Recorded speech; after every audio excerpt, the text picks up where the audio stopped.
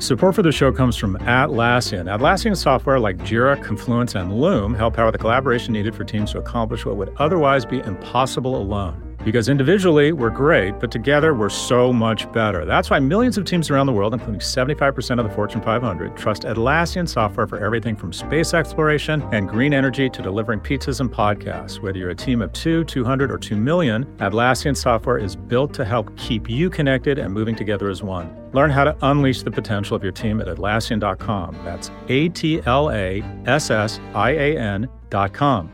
Atlassian.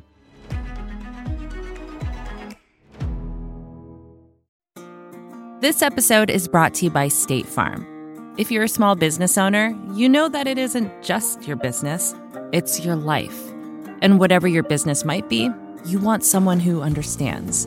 That's why you might want to check out State Farm's small business insurance. Why?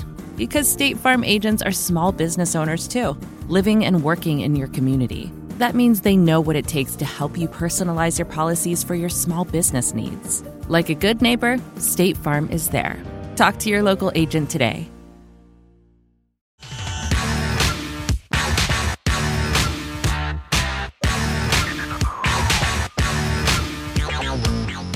Welcome to the Prop G Pod's Office Hours. This is the part of the show where we answer your questions about business, big tech, entrepreneurship, and whatever else is on your mind.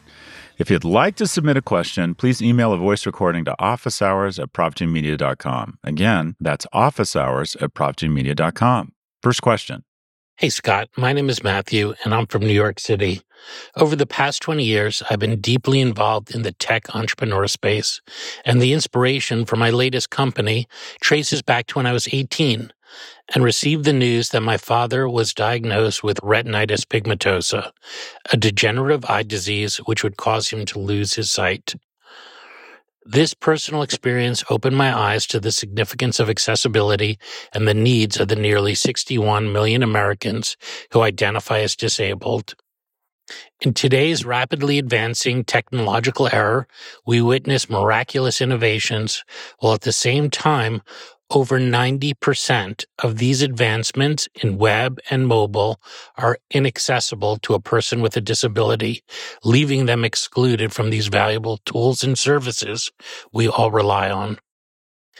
Even this month, which marks the 33rd anniversary of the Americans with Disabilities Act, Meta launches its largest product, Threads, with an app largely inaccessible to the disabled community. As an entrepreneur who started a business focused on helping brands close the accessibility gap and create inclusive digital experiences, my question to you is, how can we convince more companies to prioritize integrating accessibility into their core strategies and ensuring more inclusiveness across the digital landscape? Scott, lastly, I want to take this moment to let you know how much you inspire me to be a better business owner, husband, father, and son. Thank you for everything you do. No, Matthew, thank you. I met with a friend of mine, a guy named Daniel Lubetsky, who started Peaceworks and then Kind Bars. And Daniel had this vision for bringing Palestinians and Israelis together through commerce. And he would start businesses where they would hire people from both regions. And his whole idea is, how do we bring people together? How do we solve conflict in innovative ways? And Daniel just wakes up thinking, how can the world be a better place? And there's some people who are like that. They just start from, how do they make the world a better place? I'm not one of those people. I wake up every morning and think, how can I make my life more awesome? And as I've gotten older, some of the, how I want to make the world a better place has crept in, but that's probably fear of death. But you're like Daniel, Matthew. I mean, that story is moving. And the fact that thank God there's people like you that can thread a needle between capitalism and compassion. So a lot of companies want a virtue signal, and that's a good thing. I'm actually a fan of virtue signaling. If people get reward out of talking about something they're doing that is noble or good or philanthropic, and other people see it as noble, I think it creates a virtuous upward cycle that impacts behavior. I think it's an opportunity. I think some companies would like to be able to say that their app is ADA enabled or whatever you'd want to call it. But anyways, let's look at some data here. According to research conducted by Diamond, a digital agency that builds accessible products for its clients, only 29% of the top 100 Alexa websites have fully accessible registrations and logins. 43% of sites are completely inaccessible, 28% are somewhat accessible. A study led by researchers at the University of Washington found that 23% of apps fail to provide accessibility metadata, known as content description. It's also good for business when apps are accessible. For example, in 2020, the UK spending power of disabled people, their caretakers, and families was estimated at, get this, $250 billion, $274 billion. There are several ways companies can better serve users with disabilities. Alternative text features, alt text, which help blind and low vision users access visual content on sites. Blue Sky, for example, offers a setting that blocks a user from sending a post until alt text is included. Custom captioning options for videos, desktop versions of apps for third-party access, which allows users to access desktop-specific accessibility features, plugins, or mobility devices. There's a bunch of stuff. And some of it is just awareness, because I think these companies, there's a lot of good people in these companies. A lot of people in these companies have someone in their life who's disabled and see the opportunity. Hopefully, a lot of these people see and hear content like this and think, well, why aren't we doing this? And there's great entrepreneurs such as yourself trying to make this, trying to figure out a way to leverage capitalism to integrate this into other apps and products. At the end of the day, though, this requires, in my view, government regulation. And the ADA, or the American Disabilities Act, which I think Bob Dole was a pioneer around. Bob Dole, what an incredible American. You don't recognize how wonderful America is until you leave it. And I'm in London and I'm absolutely loving it, but I also recognize how wonderful America is. And I had one of these moments. I took my father, he's turning 93, but when he was about 87, me and my sister took him to his favorite place, Cabo San Lucas. And we stayed at a place, I think it was called the Esperanza, a lovely hotel. But it was so obvious that the American Disabilities Act was not in place in Mexico, because everywhere we went was a fucking obstacle course for an 87-year-old and his daughter and son, trying to figure out how to get him up the stairs, how to get him to his seat at the restaurant where there's all sorts of uneven surfaces and weird stairs everywhere and no handrails and no guardrails. And it was literally like, okay, this is where my father slips, breaks his hip, ends up in a bad hospital, gets pneumonia, and dies. And it just struck me that whenever you're in America, restaurants, common spaces, wherever you are, public parks, they have to be ADA compliant.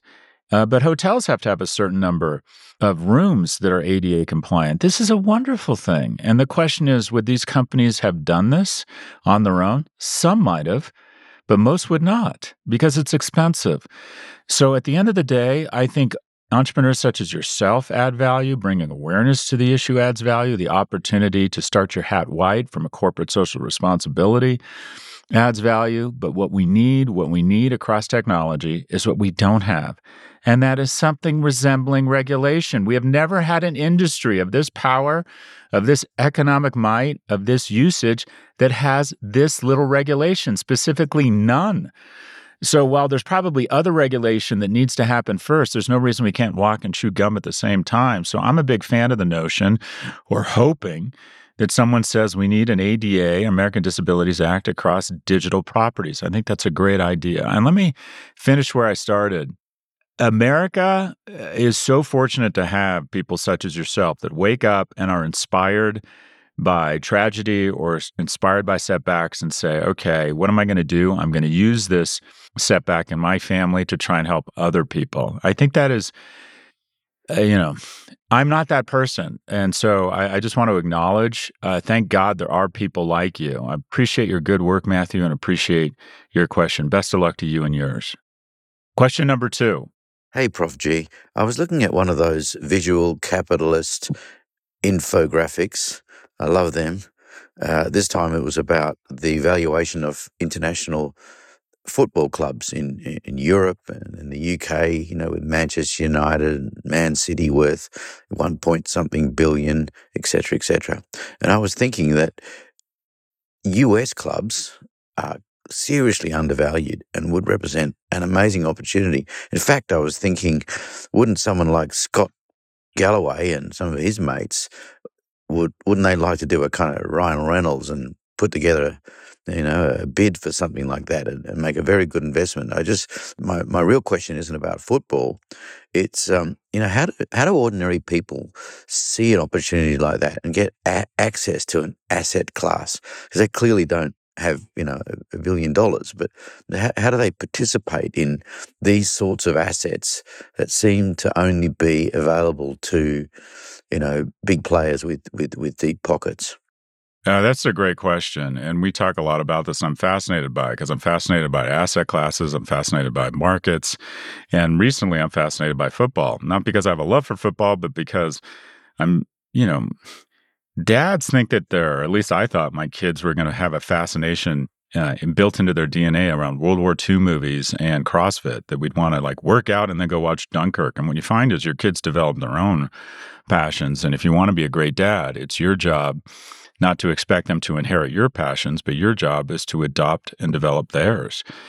And so my kids are football mad. Both of them love it. And so we have become football mad as a family. The market for sports teams is the perfect storm of asset value explosion. Markets are a function of supply and demand. And here you have total asymmetry of supply and demand. All of the leagues are regulated monopolies. If you and I decided we wanted to start a second football team in Green Bay, we couldn't. They wouldn't allow us, and it wouldn't succeed. And Donald Trump, one of his many failures, was trying to start another football league. Live was able to do it. They were able to come in with so much capital they could start a competitive league. And they've essentially executed a creeping takeover of what is a Western sport, golf, another talk show. You have highly limited supply. That's the national or the global sports industry. 2, let's look at the demand side. You have to be wealthy to buy these teams.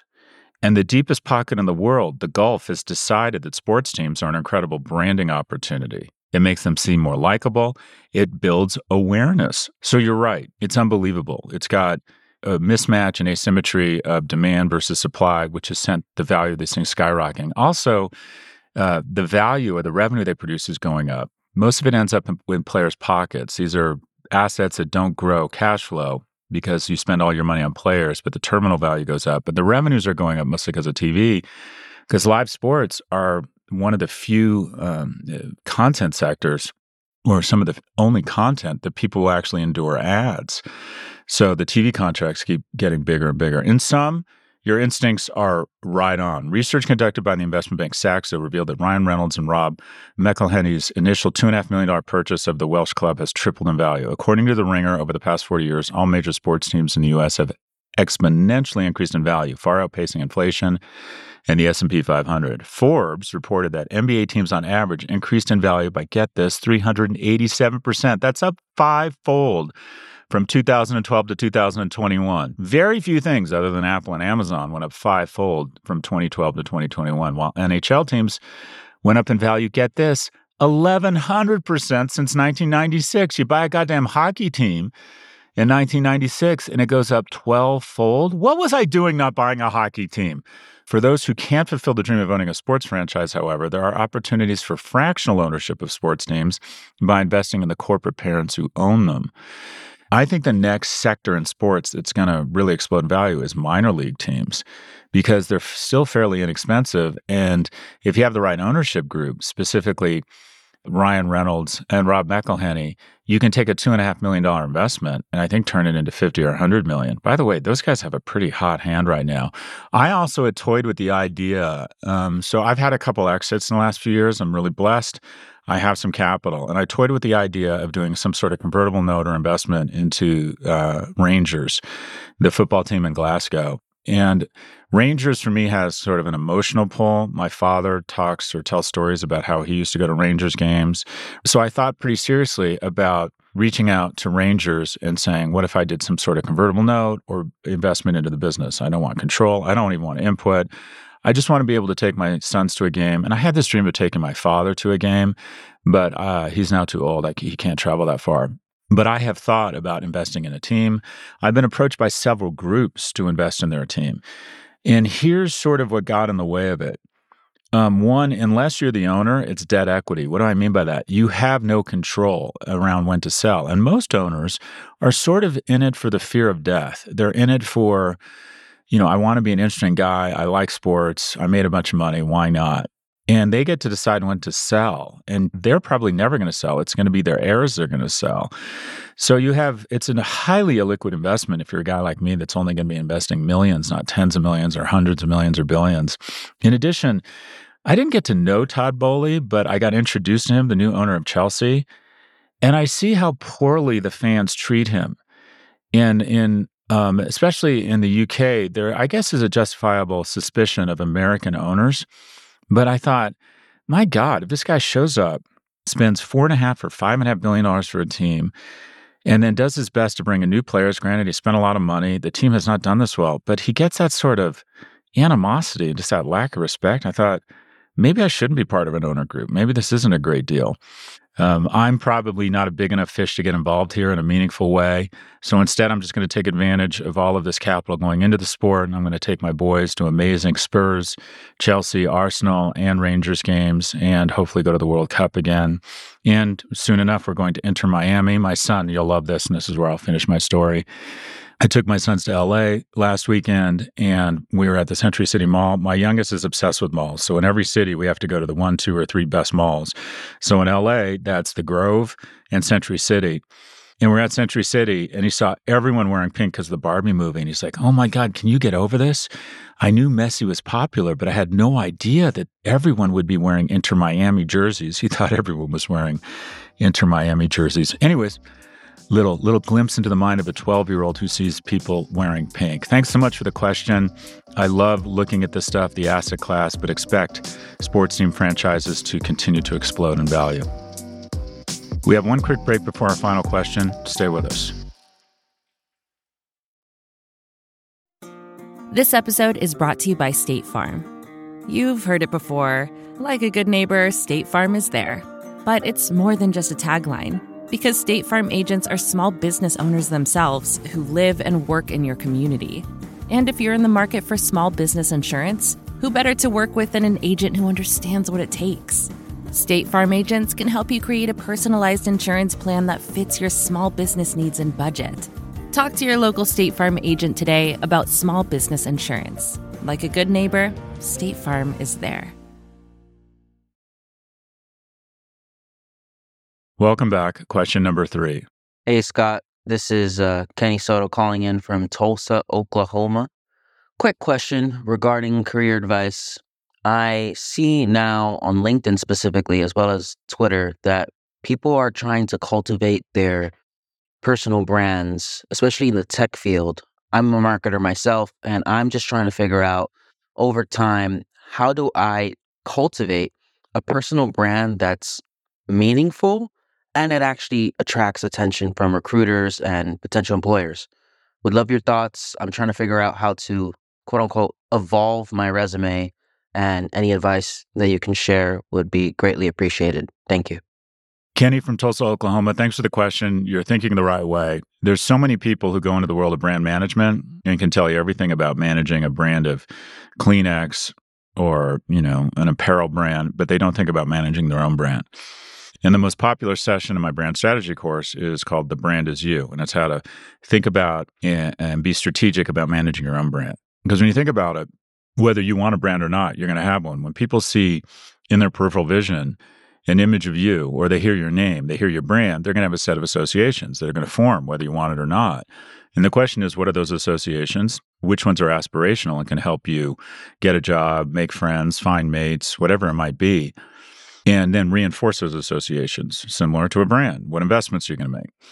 And what I would say is try and figure out what are the 2 or 3 things you want your personal brand to be known for. Some of those are personal attributes.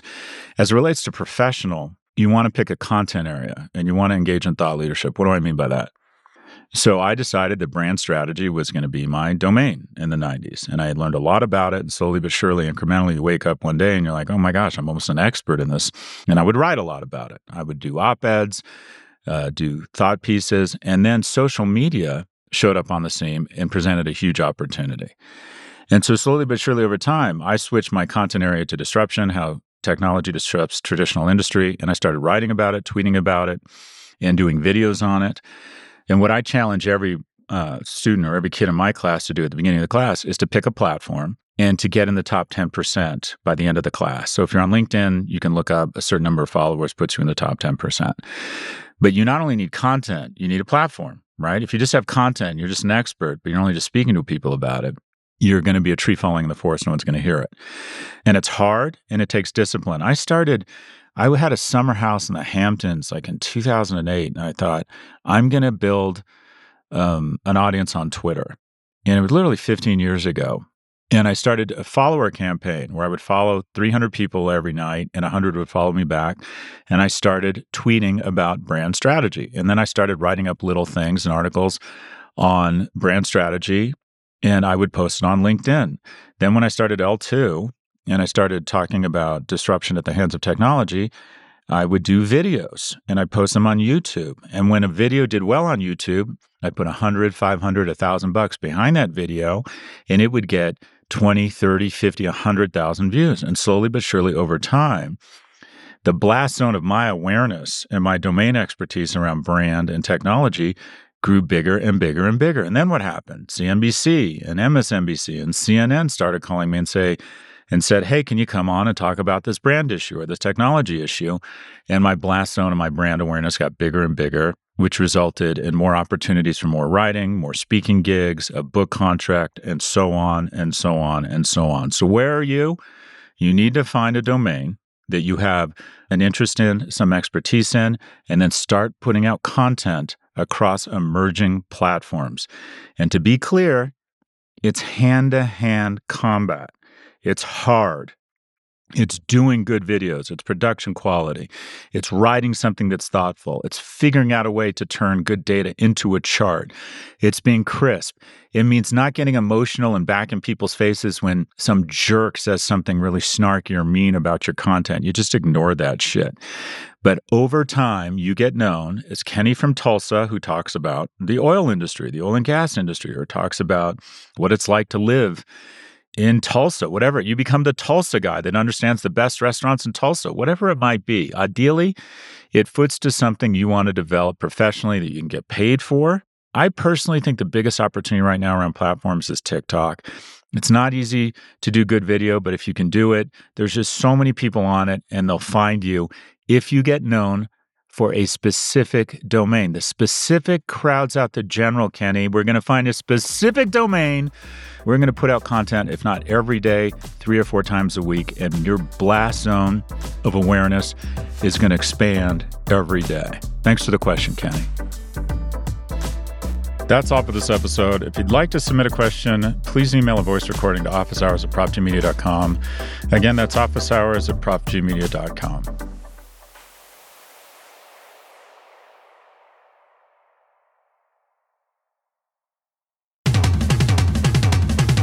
This episode was produced by Caroline Shagrin. Jennifer Sanchez is our associate producer, and Drew Burrows is our technical director. Thank you for listening to the Prop G Pod from the Vox Media Podcast Network. We will catch you on Saturday for No Mercy, No Malice, as read by George Hahn, and on Monday with our weekly market show.